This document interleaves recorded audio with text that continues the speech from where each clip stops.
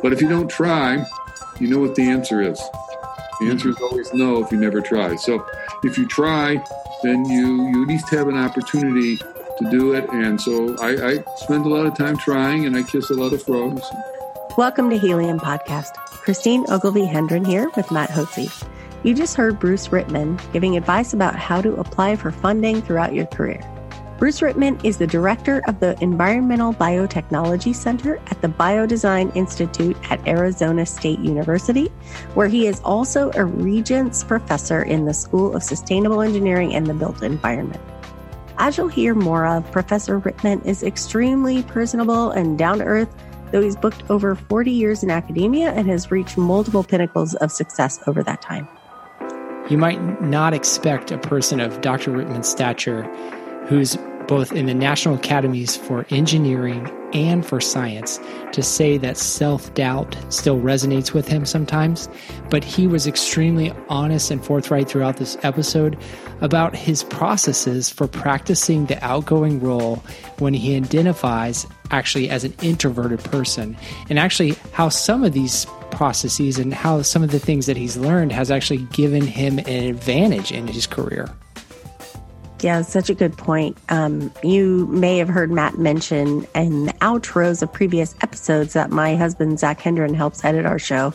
And he is a self-identified introvert. And I will offer that he says he's already put some of Bruce's advice into practice, just thinking about how to take on certain roles and act in line of the requirements of that role without thinking that you have to do anything to change your natural personality type.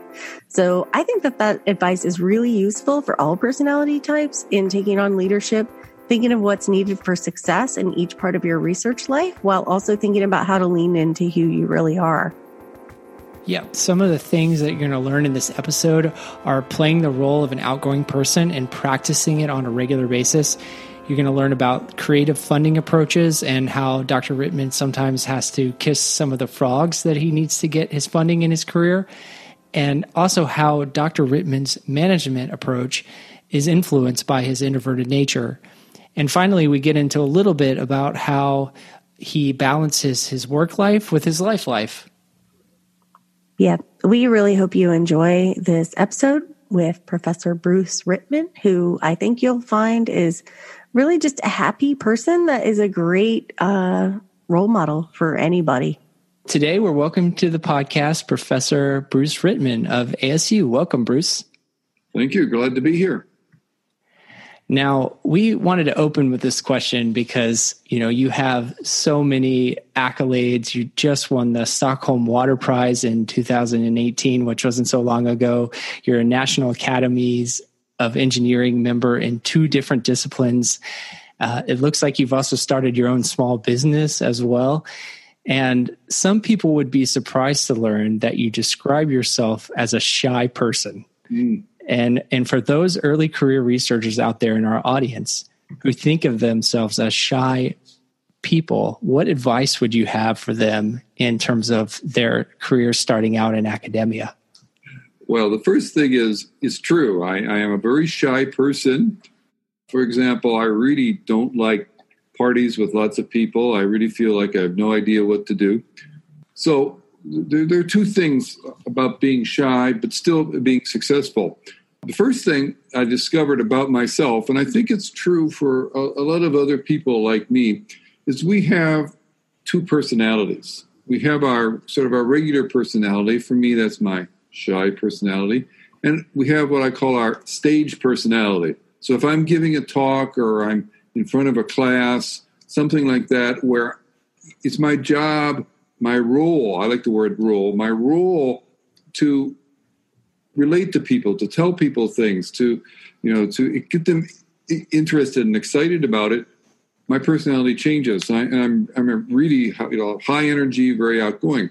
People who know me first from that setting have no idea that I'm really very shy. They are quite surprised when they find the real me behind the stage. So a lot of people are that way, and it's quite fine to do that. And it's actually a good thing to recognize is that you can do it, that you can just turn on a different personality and you can be, your outgoing, emotive person. So that's the first thing. The second thing is that I've learned I can develop social skills. It's not easy for me to do this, but I can actually do it with some practice and some goading from my wife and stuff like that. And it does take practice. It really takes practice. So going to a party and mixing with people and introducing myself and all that, this is really painful, but I can do it. And I practice it. And I found over the years that I've gotten reasonably good at it. And I can do it. And so, a little practice and a little awareness of what's going on makes it possible to overcome this. Now, I'm going to add one more thing. So, I'm a classic shy guy, which is usually also an introvert. When I do this, particularly when I'm in the social setting, not so much the giving a talk setting, but in the social setting, and I do this and I'm really good at it, it wears me out. It really wears me out. And I need to retreat after that and go off and, do something else, be by myself, work on a paper, whatever it is, it's sort of a regenerating thing. So that's the classic introvert, and that's what I am. But I realize that, so I take a break. Can I ask a follow-up question there real quick? Because you said you practice. Your second point was that you practice being social. Mm-hmm. Are there any particular things that you're doing, or are you just kind of forcing yourself to be into social situations? Well, first of all, I guess in a certain sense, I am forcing myself to do it because it's not my natural tendency. But the first thing I learned is that I can't be too polite. If you're in a large group and everybody's talking, if I wait for everybody to stop talking, I'll be waiting all night. So you have to once in a while just sort of break in there and interrupt, and that's okay. That's really hard for me to do, but I've learned I have to do that, not be too polite about it. The second thing I realize is that actually I have interesting things to contribute. And maybe people actually would enjoy and like to hear what I have to say, and so overcoming the confidence gap is an important thing. That's such a perfect lead in. This book that I've read that I'm sure a lot of folks have heard of by Susan Cain called Quiet: The Power of Introverts in a World That Can't Stop Talking. I originally read it because I would say that my husband is extremely more comfortable with being quiet. And I also think he has a lot of really interesting things to say, just as you just said. And that sometimes, the power dynamics in a world that is ever more interdisciplinary, and it's the nature of it is that there's a lot of kind of social watering holes where, as you say, you have to get your idea out there. It really has struck me as sometimes tragic how many ideas maybe don't get out there, mm-hmm. or different ways of thinking because maybe our structures are biased toward extroverted or gregarious personalities. So in addition to all the really good practical advice that you gave already socially, do you have anything specifically to maybe talk about in managing large teams as an introverted person? Is it that you are kind of following your own due north of what feels right, or are you also kind of compartmentalizing, which I love, the stage personality and then the true core personality? Yeah. Well, I do a lot of this, managing, or at least trying to, help organize large groups. I'm a director of a center. We have 100 people in the center, and I don't work with all 100 people, but I work with a lot of them in different groupings. And so, it's really something that I do all the time. And one of the nice things about that, from my perspective, is that if I'm the leader of the group, then I have a role. It's my job to be the leader, and I know everybody else sees it that way. And so it's easy for me to step into that role of the leader when it's clear that I should be the leader. So that's an example kind of the stage personality thing. So I don't really have any trouble with that. But one of the really important things that I've learned, and it works really well, is that when you're the leader, you got to spend more time listening than talking. Sometimes you have to talk, sometimes you have to provide direction, but people have important things to say, and you want to bring everybody out. Now, since I'm a shy guy, I pay attention to the dynamics because I know there are other shy people in the room. And I try to watch and see if somebody's kind of behaving like a shy person, but really love to say something, but can't quite get up the nerve to do it. And so it's very important to bring out all the people, including the shy people. Once in a while, you even have to kind of tamp down on the more extroverted people who like to talk a lot. So keeping a balance so that everybody gets to participate is a very important thing. And I think that's actually an advantage for a shy introvert person if you recognize, how it feels to be in that role. That's such a really great point about the empathy that you have kind of naturally because of understanding that. And then also the other thing that's coming to mind, thinking about your compartmentalized roles and times when you step into one kind of role and for whatever reason, maybe there's discomfort in it. Maybe you have to stand up for yourself in a meeting, or maybe you have to say no to a student when you really would like to be taking care of them. And so just stepping into the role probably as a practice for any type of personality is a really useful piece of advice. Yeah, that's right. And the other thing is when you're a professor, your job is not to be a buddy to your students. I mean, you should be friendly and collegial with your students, but, that's not your role anymore. And, you have to be willing to give advice, even when that advice may seem kind of critical, or you have to say no to something. But that's really an important thing to do. And, people who work with me, like students, they quickly realize that if they give me something, say they give me a manuscript for a paper, they're going to get it back with some honest appraisal of where it is and what needs to be done. And, and so it's not helpful to what we call pussyfoot around this thing. You need to be very direct with people and give them, the kind of feedback they need so they can improve, and then the whole group will improve together.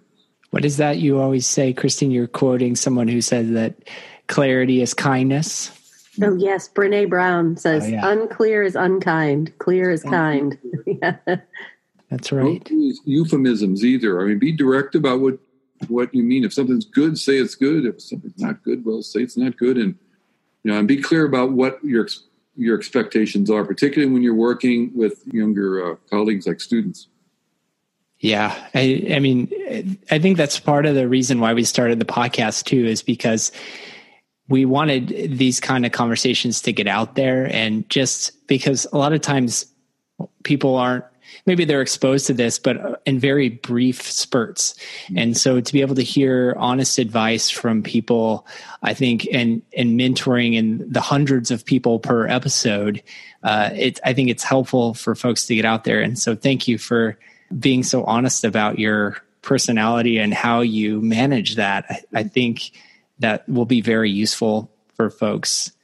And I wanted to kind of shift gears here because we were doing some of our homework for the podcast, and I found something that fascinated me. It's a personal interest of mine. I noticed that you're actually on a site called you've done some things that are creative approaches to funding your science. Yeah. So there was a site I found you on called the Benefactor platform. Benefunder, that's right. Sorry, Benefunder. And so I wondered if you had any insights for people who were thinking about some of these new funding, these new creative funding models, because I mean, obviously, this isn't something that everyone is doing right now. No, but everybody needs funding. You get it. Exactly. We all know that. That's the bottom line for all of us. I took a shot with Benefunder. They were just getting started. I was one of the first people who signed up, and it was a modest investment of my time and a little bit of money. And I said, look, if it really pays off, then it's a big win. And if it doesn't, well, okay, it was a small investment and it's fine. When you're in our business, you have to do a lot of kissing of the frogs. There are a lot of and you have to kiss them, and not too many of them become the prince. So, that's just part of the business. And whether it's a Benefunder site or it's a federal agency or a foundation or a philanthropist or whatever, you've got to be willing to get out there and then give them your story and make your pitch on it. you're not going to succeed on too many of them, particularly when it's, philanthropy or investors or something. But if you don't try, you know what the answer is. The answer is always no if you never try. So if you try, then you at least have an opportunity to do it. And so I spend a lot of time trying, and I kiss a lot of frogs. It's so great. Quotable. Yeah, extremely. And just what it brings to mind, just sort of building in the habits of mind and habits of behavior to keep trying, right? A lot of the folks that we have talked to have really stressed the importance of volume and just keeping on going, and not being defrayed by rejection, which kind of leads me into something else that I was curious about. So, Matt mentioned some of your many objectively impressive successes, and I have seen from folks around me who have grown in their career and become world renowned. And a colleague of mine who has called it micro famous. Sometimes, depending on the room, it's famous, But I think it's wonderful when somebody's work really builds up and the merit is rewarded and recognized. And what I can only imagine is that this would change sort of how people relate to you and how maybe how it feels to be in your own skin. And so I was curious because of the very prevalent phenomenon of imposter syndrome. Yeah. Well, the imposter syndrome is really an important concept. And I think most of us experience this. I know I have for always, and I still do, from time to time, think, gee, I'm going to be discovered as a fraud. But then I think, but I'm not. I can think that, but it's really not true. And it was not true when I was an assistant professor, and it's not true now. So winning awards and getting all those things, it does help, reinforce that, of course, I'm not really a fraud, even though I feel like I'm a fraud a lot of the time. But, the thing is, we all are going to feel that way. I feel that way. But the key is you can't let it stop you. You have to have confidence, and you have to keep pushing, and you have to keep shooting at the target, because first, nobody who's gotten to the position of anybody who was listening to this is a fraud. We're not imposters. We all have great things we can do. We'll have setbacks. We'll have lots of doubts. But the fact that we've gotten where we are is proof in itself that, we're certainly not frauds. So you're going to have the feelings, but you just keep going and you keep doing it. And then eventually, you're going to get some successes, and then you get more successes. But I want everybody to understand that feeling like you're an imposter is normal, and I still feel that way from time to time. That's so valuable. For sure. So near to the end of every episode, we do a little thing that we call the light speed round. And we try to make it light speed, like rapid fire questions, but I don't know how successful. It's kind of a joke now that our light speed round isn't so light speed, but we'll couple questions in here, and you don't have to necessarily be light speed, but we're going to try to keep our questions shorter. Okay, let's go. All right. What skills that you learned outside the lab helped you start your faculty career? Well, the most important skill is communication, and we do written communication and we do oral communication. Both of these things are important. I look at back when I was in high school and junior high school, my most important classes were my English classes. And it doesn't matter. It's not English. It's communication that's really important, because you have to take information in and understand it, and you have to put information out to convince people, persuade people. It's really about communication, and the communication is itself part of research. It's part of the intellectual discipline, getting your ideas together. And so that's number one. That's great. Okay, next one. What is the impact you most will want to have had when it's all said and done with your career? Well, the most important thing, I'm sure, will be the legacy of the people with whom I've worked, particularly the younger people, my students and my postdocs and my younger colleagues. There are people who are having success that's very satisfying, and they're promulgating good ideas and good concepts and good technologies out there. And then they're going to have their next generation. I've already got, academic grandchildren, so this is pretty exciting. So the legacy of people and grandchildren and great-grandchildren lives on. It can live on forever. So that will be my greatest satisfaction.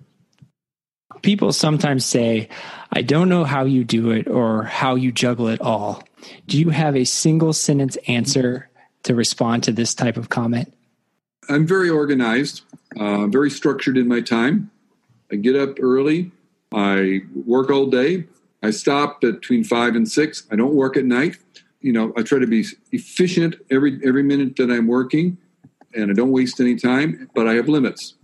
I get tired at the end of the day, I stop.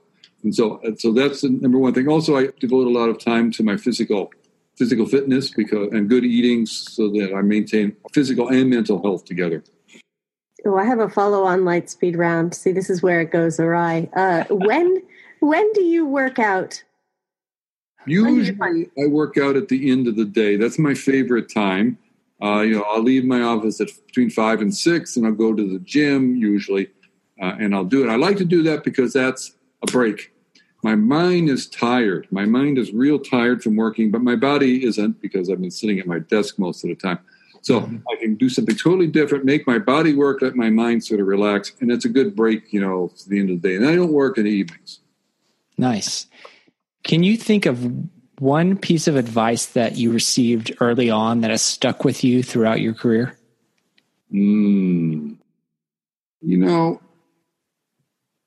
Not really. So I'm come up with a good answer on that one. It's a good one. It's fine. That's actually a great answer. If people out there starting, if they're thinking, man, nothing that someone has told me has been the magic key, you can still make it. Yeah. You can find it in yourself. That's what people tell you, orally, but it's, I've had a lot of good examples, and I pay attention to good examples, and I emulate the good features of people who are good examples. So I've learned a lot from people, but they didn't necessarily say anything directly. Perfect. I think that ties in perfectly with the idea that you're a quiet observer of people, and that's how you absorb the lessons, right? So thank you for joining us today, Dr. Rittman. We really appreciate you coming on the Helium Podcast, and thank you so much for your time. Well, you're welcome. It was great fun. I enjoyed getting to know you better, both of you. Thank you so much. Thanks for listening to episode 22 of Helium Podcasts. I think that was a great episode for anyone out there that believes that they are an introvert and they can never become extroverted. Dr. Rittman has clearly worked on this throughout his career, and he gives some really good advice about training your second self, I guess you would call it, or your stage self, for being outgoing and putting yourself in those situations where you have to become a little bit more outgoing and a little bit more sociable.